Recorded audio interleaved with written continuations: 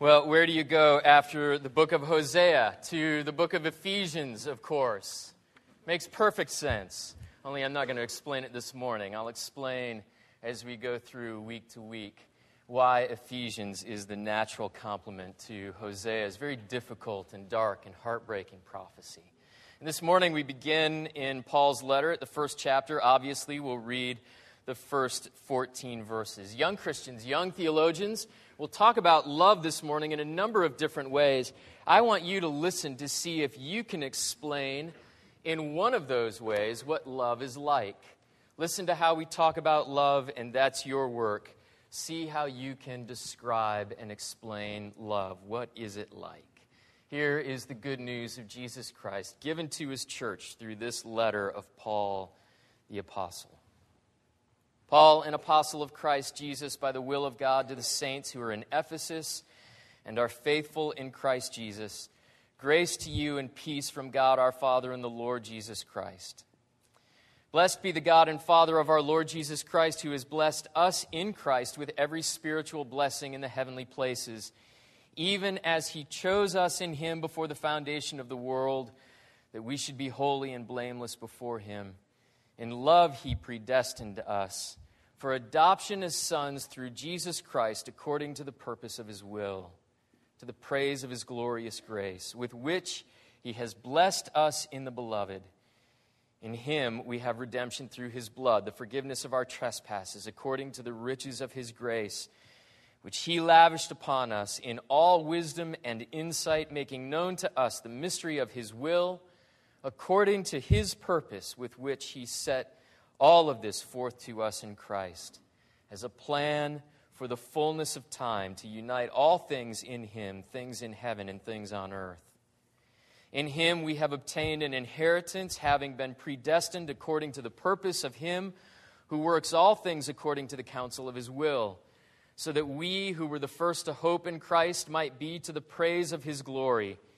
In him you also, when you heard the word of truth, the gospel of your salvation, and believed in him, were sealed with the promised Holy Spirit, who is the guarantee of our inheritance, until we acquire possession of it, to the praise of his glory. Pray with me as we begin. Now, Lord Jesus, we ask you to speak to our rocky hearts once again. Speak to us your good news and your love and your grace, and soften us to it and make us alive under it, and give to us joy and thanksgiving and celebration to know the height and depth and breadth of your love. We all too often underestimate your love to us, and it shows in us regularly, daily, hourly.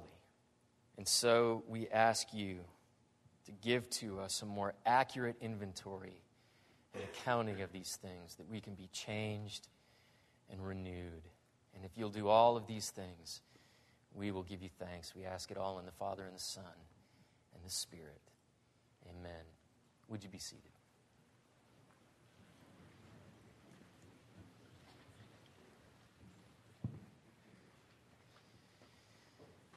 If love makes sense, it isn't love.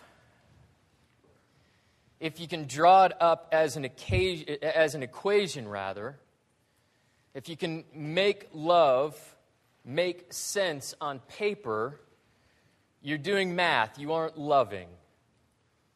And love, if it's done right, costs a lot.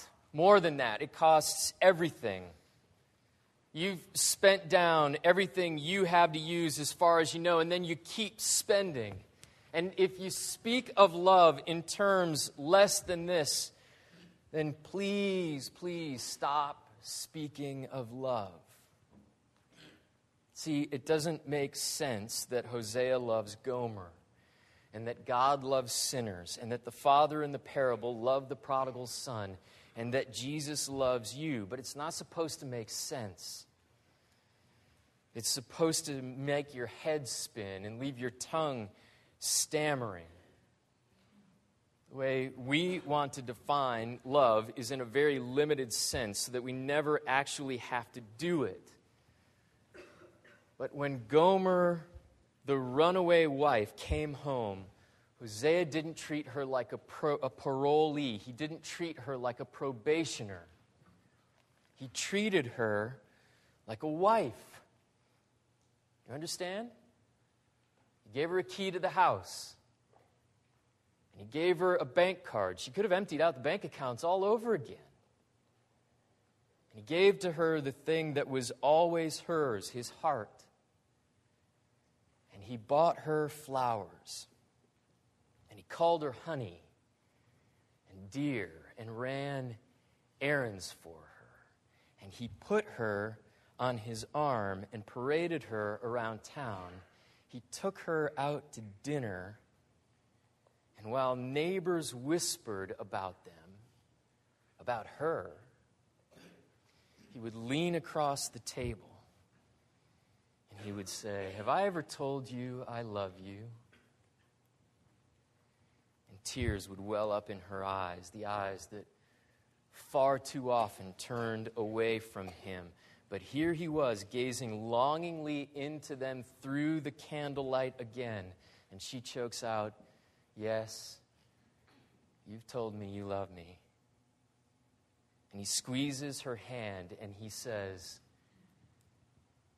"Let me tell you again." There are times when she goes by herself up into the bedroom and she sits on the end of the bed and she weeps into her hands. And she wonders to herself, why doesn't he hold against me what I've done to him? Why doesn't he not let me forget who I am and where I've been? Why doesn't he yell? Why doesn't he punish me? And when he finds her like this, he sits on the end of the bed with her and he puts his arm around her. And he tells her of the time he first saw her, how beautiful she was to him, and how much more beautiful she is to him now. And he writes for her love poems, and he reads them out loud to her, and he believes every word in them, even though they're hard for her to believe. Because according to the Bible that tells us of a redeeming God and an interrupting Savior and a renewing Spirit, according to the Bible that tells us all of this, love doesn't know when to quit. The next time I'm in Chicago, I want to go to the Sears Tower. When I was a college student in that city, you could go to the Sears Tower and stand up on the observation deck and look out over the cityscape. But now they've made renovations. There are glass-enclosed rooms, 3 walls and a floor and a ceiling made entirely of glass. And the rooms extend 4.5 feet out from the face of the building. So as you stand in this glass room, the illusion is you are suspended 103 stories above the ground. For you non-architects, that's 1,353 feet. It gives you a sense of scale. It shows you how small you actually are. And you have this terrifying, staggering view from heights that you shouldn't be at. And this passage is architecturally designed to do the very same thing. It carries us up to heights that we weren't built to reach on our own. And we're not supposed to stay at these heights. We're not supposed to live here. They're dizzying and overwhelming and thrilling and terrifying all at once to realize we're loved like this. This kind of love doesn't equate, this kind of love doesn't compute. And if you start running figures on it, immediately it's lost. And the only thing you can do is give yourself over to it and go where it takes you. And then you end up like Gomer, treated as a true wife. Or the prodigal, called the pride of the family.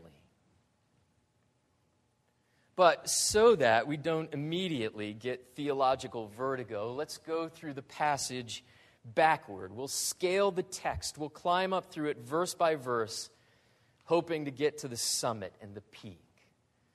In verse 10, God has established a plan for the fullness of time, a plan to unite all things in heaven and on earth. His plan is to overcome, to overpower the sin that has torn us from Him. His plan is to reknit what was violently and explosively divorced under our sin. The full desires of God toward us and the underdeveloped, malnourished desires that we have, longing for other lovers in place of Him. And then verse 9, His will and purpose are mysterious, but He's made them known to us. He's shown them to us in what Christ has done. And then verse 7, in Christ is this reuniting. It's a redemption, a repurchasing, a reclaiming of what was lost through the pouring out of the blood of Jesus. The beauty of the cross is Jesus bleeding out the guilt that pumps in our veins. Also in verse 7, this is the forgiveness of our trespasses. They're removed, taken. All of our offenses are put to death, never to rise up again. And verse 6, He's blessed us in Jesus the Beloved. That's amazing. We are cherished by Him.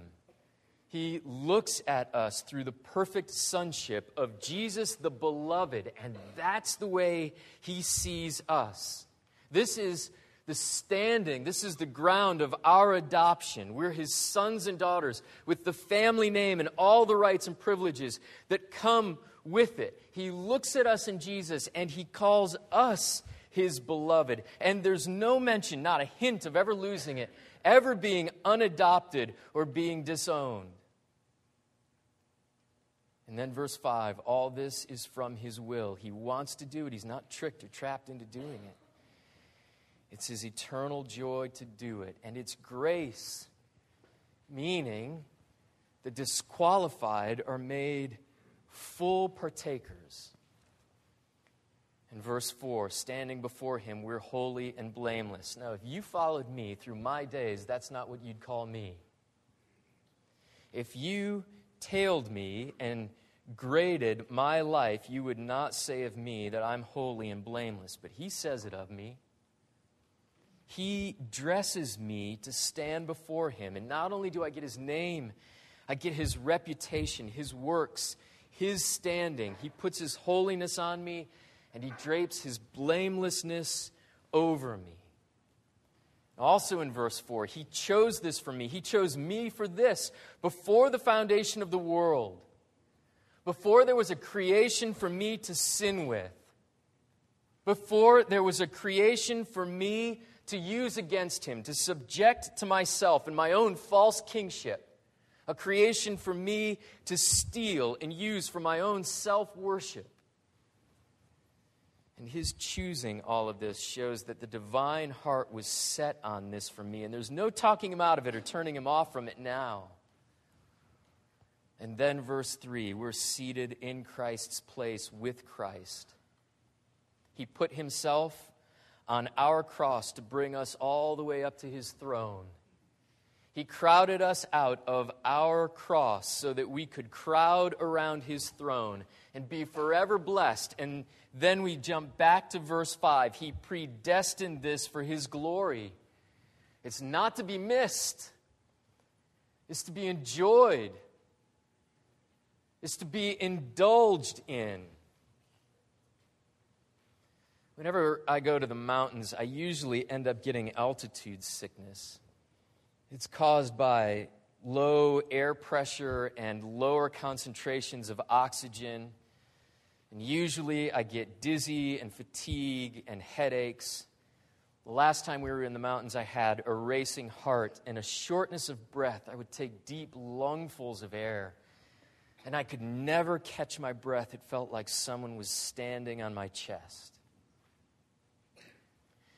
Really, the only treatment for altitude sickness is either to adjust or descend to lower altitudes. And if we were to stay at the higher altitudes of predestination and glory too long, we might just pass out.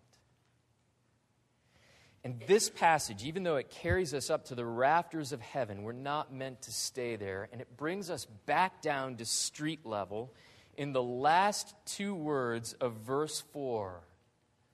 All of this was done in love. And that's the phrase that should echo with increasing loudness and emphasis throughout the passage. In love, God established his plan to unite all things in heaven and on earth through Jesus. In love, he redeemed what was lost. In love, he suffered the reconciling cross. In love, he adopted us with new names and new identities given. In love, he made it his will to do this. In love, he poured all of this out to us from his grace. In love, he makes us holy and blameless. In love, he chose this for me before the foundation of the world. In love, he gives me the blessings of Christ to share in. In love, he predestined that it should be this way, and no objection or disbelief of mine or anyone else's could ever undermine it. We're given wings just long enough to see these things that we can't fully grasp, and then we're brought back down to understand them at ground level. These 14 verses say to us again and again and again, you don't believe it, but you are loved. And the thematic language used around all of this is very important. You might have missed it. We haven't highlighted it yet. But it's monetary language, it's financial language, banking language, treasury language, trust fund language. The riches of his grace have been lavished upon you, poured out, dumped on you. In other words, here's more. And here's even more than that. And in verses 11 and 14, the most specific word to describe all of this is used. It's called an inheritance.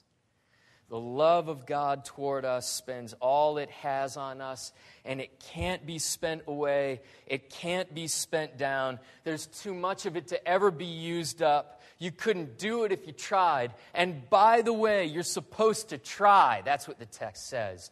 You're supposed to try to spend up all of his love. See if you can do it.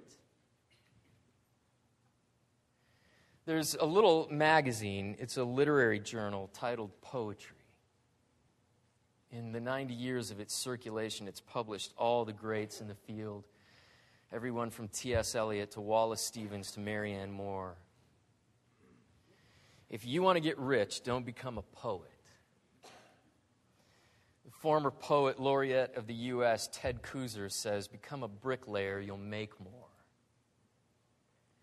The magazine has 4 employees, and it occupies some 600 square feet of office space tucked away in the skyline of a major city.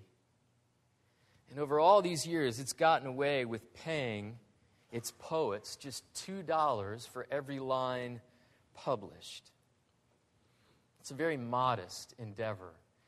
But in 2002, Ruth Lilly, who is the heiress to the Eli Lilly pharmaceutical fortune, bequeathed some of her wealth to the magazine. And when the poetry world heard of it, jokes started to circulate. The magazine's going to get really slick now. Slick covers, beautiful office spaces, new hairdos for everyone. And then the figure was announced. And poets choked on their rhyme schemes and scansions.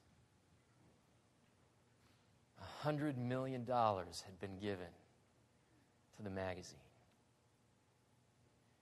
The poet Barry Lopez said, "That's more money than poetry has gotten in total since Homer."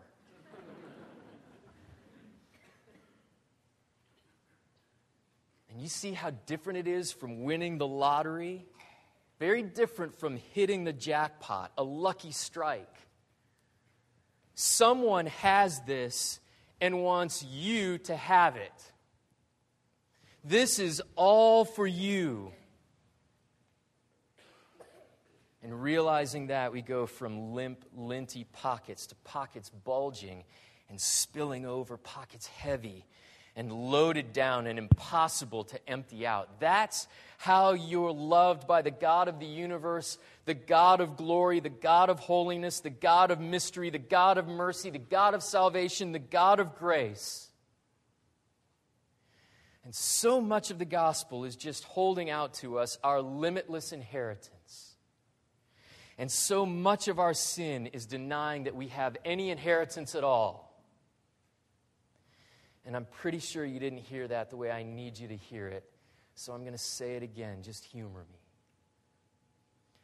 So much of the gospel is just holding out to us our limitless inheritance in the love of God through Jesus Christ the beloved. And so much of our sin is denying that we've been given any inheritance at all.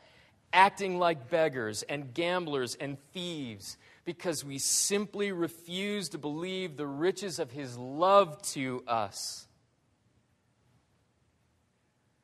But the overwhelming volume of His love is the answer to all that unlawfully rules over our hearts and imprisons them and corrupts and pollutes them. It's the answer to everything that tortures and torments us. And that's why Paul begins his letter to the church at Ephesus with it. So back down at street level, if you're going to live jealously and eaten up with envy and comparison, or swallowed up with suspicion, and trying to manage wild, untamable fears, if you're going to live with greed and avarice and hubris and a carnivorous, cannibalistic pride, if you're going to kindle in your heart a narrative of victimization and blaming, followed and solved by schemes of justice exacted and vengeance satisfied, if you're going to armor yourself with coldness and unconcern, the shell of callousness, and you're going to be hard-hearted and tight-fisted with love toward others, if you're going to live by whining and complaining and seething and the nursing of grudges and hurts, if you want to live defensively, if you're going to live a life of protecting yourself and rejecting others, hiding the worst in yourself and highlighting the worst in those around you, if you're going to live scrounging and scraping and stealing from others what you think you need to live on, if you're going to live a life of keeping accounts and balancing emotional books, always sure to decimal points of what you're owed, how others have defaulted and are in arrears toward you, if you're going to live like that, all you have to do is step out of the story of the gospel. All you have to do is pretend that Jesus never came in our flesh with righteousness, and He never put our death to death in Himself, and He never rose for our glorious release. All you have to do is stand before God, the generous Father, and the Son who's opened the fullness of all of His blessings to us. You stand there in the Holy Spirit, who's the guarantee of all of this. You stand before this God and hold out your hands to Him and say, "You've given me nothing. Nothing. You've sent me away empty-handed, and you've left me empty-handed." And God does what He always does. He pulls us close and He gives us more. And He says to us, "You must be joking.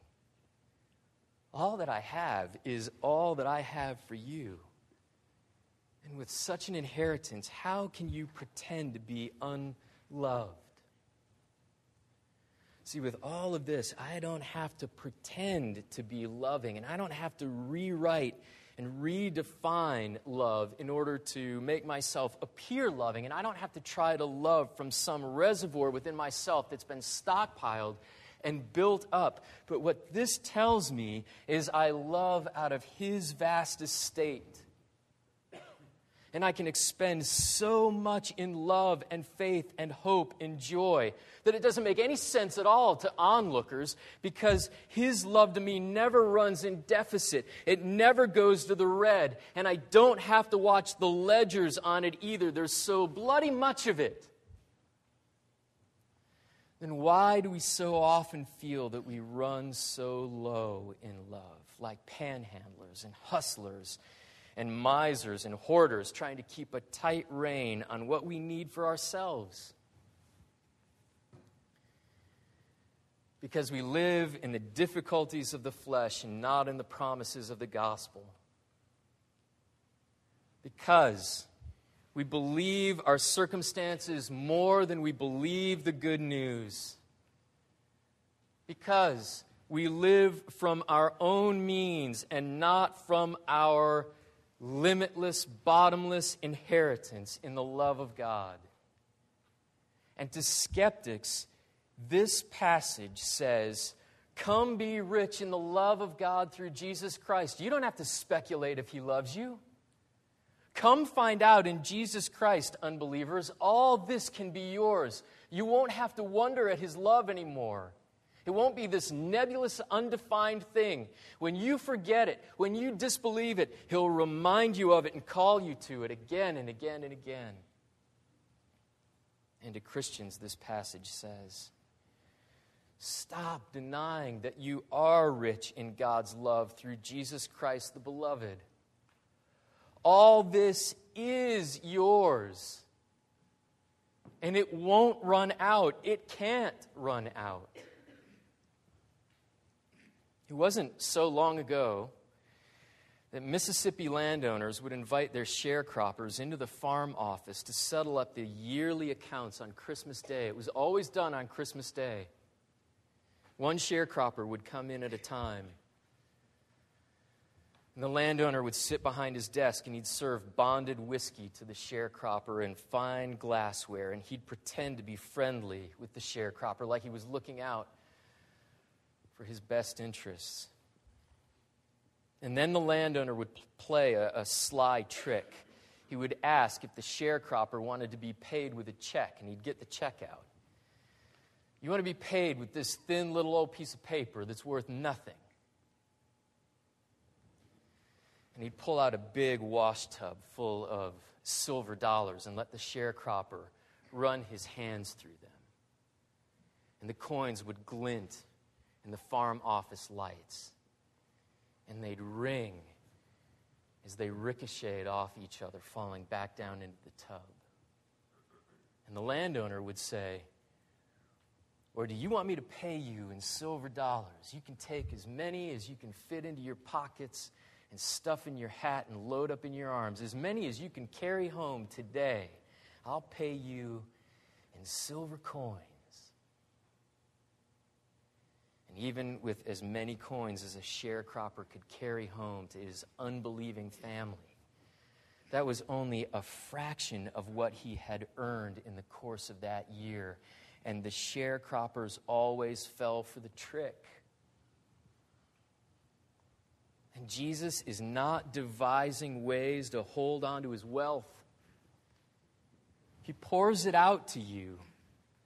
He means for you to have a limitless share in all of His riches, following Christ, belonging to Him by His predestination, by His choosing. It's not a con or a swindle. It's an inheritance. It's coming into something that wasn't yours and can't be taken away from you now. And the passage says, we're the sharecroppers called into the farm office on Christmas Day. And Jesus signs the check over to us. He signs all the checks in His desk over to us. And He kicks the whole tub of silver dollars over to us. And He says, quit living in that little shack of yours and come live in the big house with me. And stop farming those measly, dusty 3 little acres. The whole farm is yours. But why? Because I love you. And for those I love, all I have is theirs. Use it. Spend it. Give it away. And when you feel you're running low, come back. I have more. There's always more. There's always more than enough in my love. And you may not believe it, but you're an heir. You're an heiress of all that. In the name of the Father, and of the Son, and of the Holy Spirit. Amen. So often I have acted as if I am poor, O Lord Jesus. Too often I have acted as if you have given me nothing, and I accuse you regularly of not giving me nearly enough. And it simply isn't true. All that you have for your children, your people. Oh, Lord Jesus, help us to see that we are rich in the love of God in Christ toward us. And help us to see that we can stop living as beggars and hustlers and thieves. And instead, we can trust the fullness of your love. And from this, we can love each other and stop abusing and mishandling, mistreating each other. The fullness of your love is what allows us to love beyond and outside of ourselves.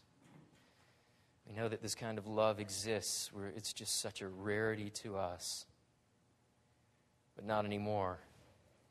Not with the good news that we have in this opening passage of Ephesians. Allow us to live not from our circumstances, but from our inheritance. And allow us the unusual joy and grace of spending away the riches you give to us, only to find there is always more. If you'll do these things for us, we will give you thanks. We ask all of these things in the name of Jesus, our great salvation.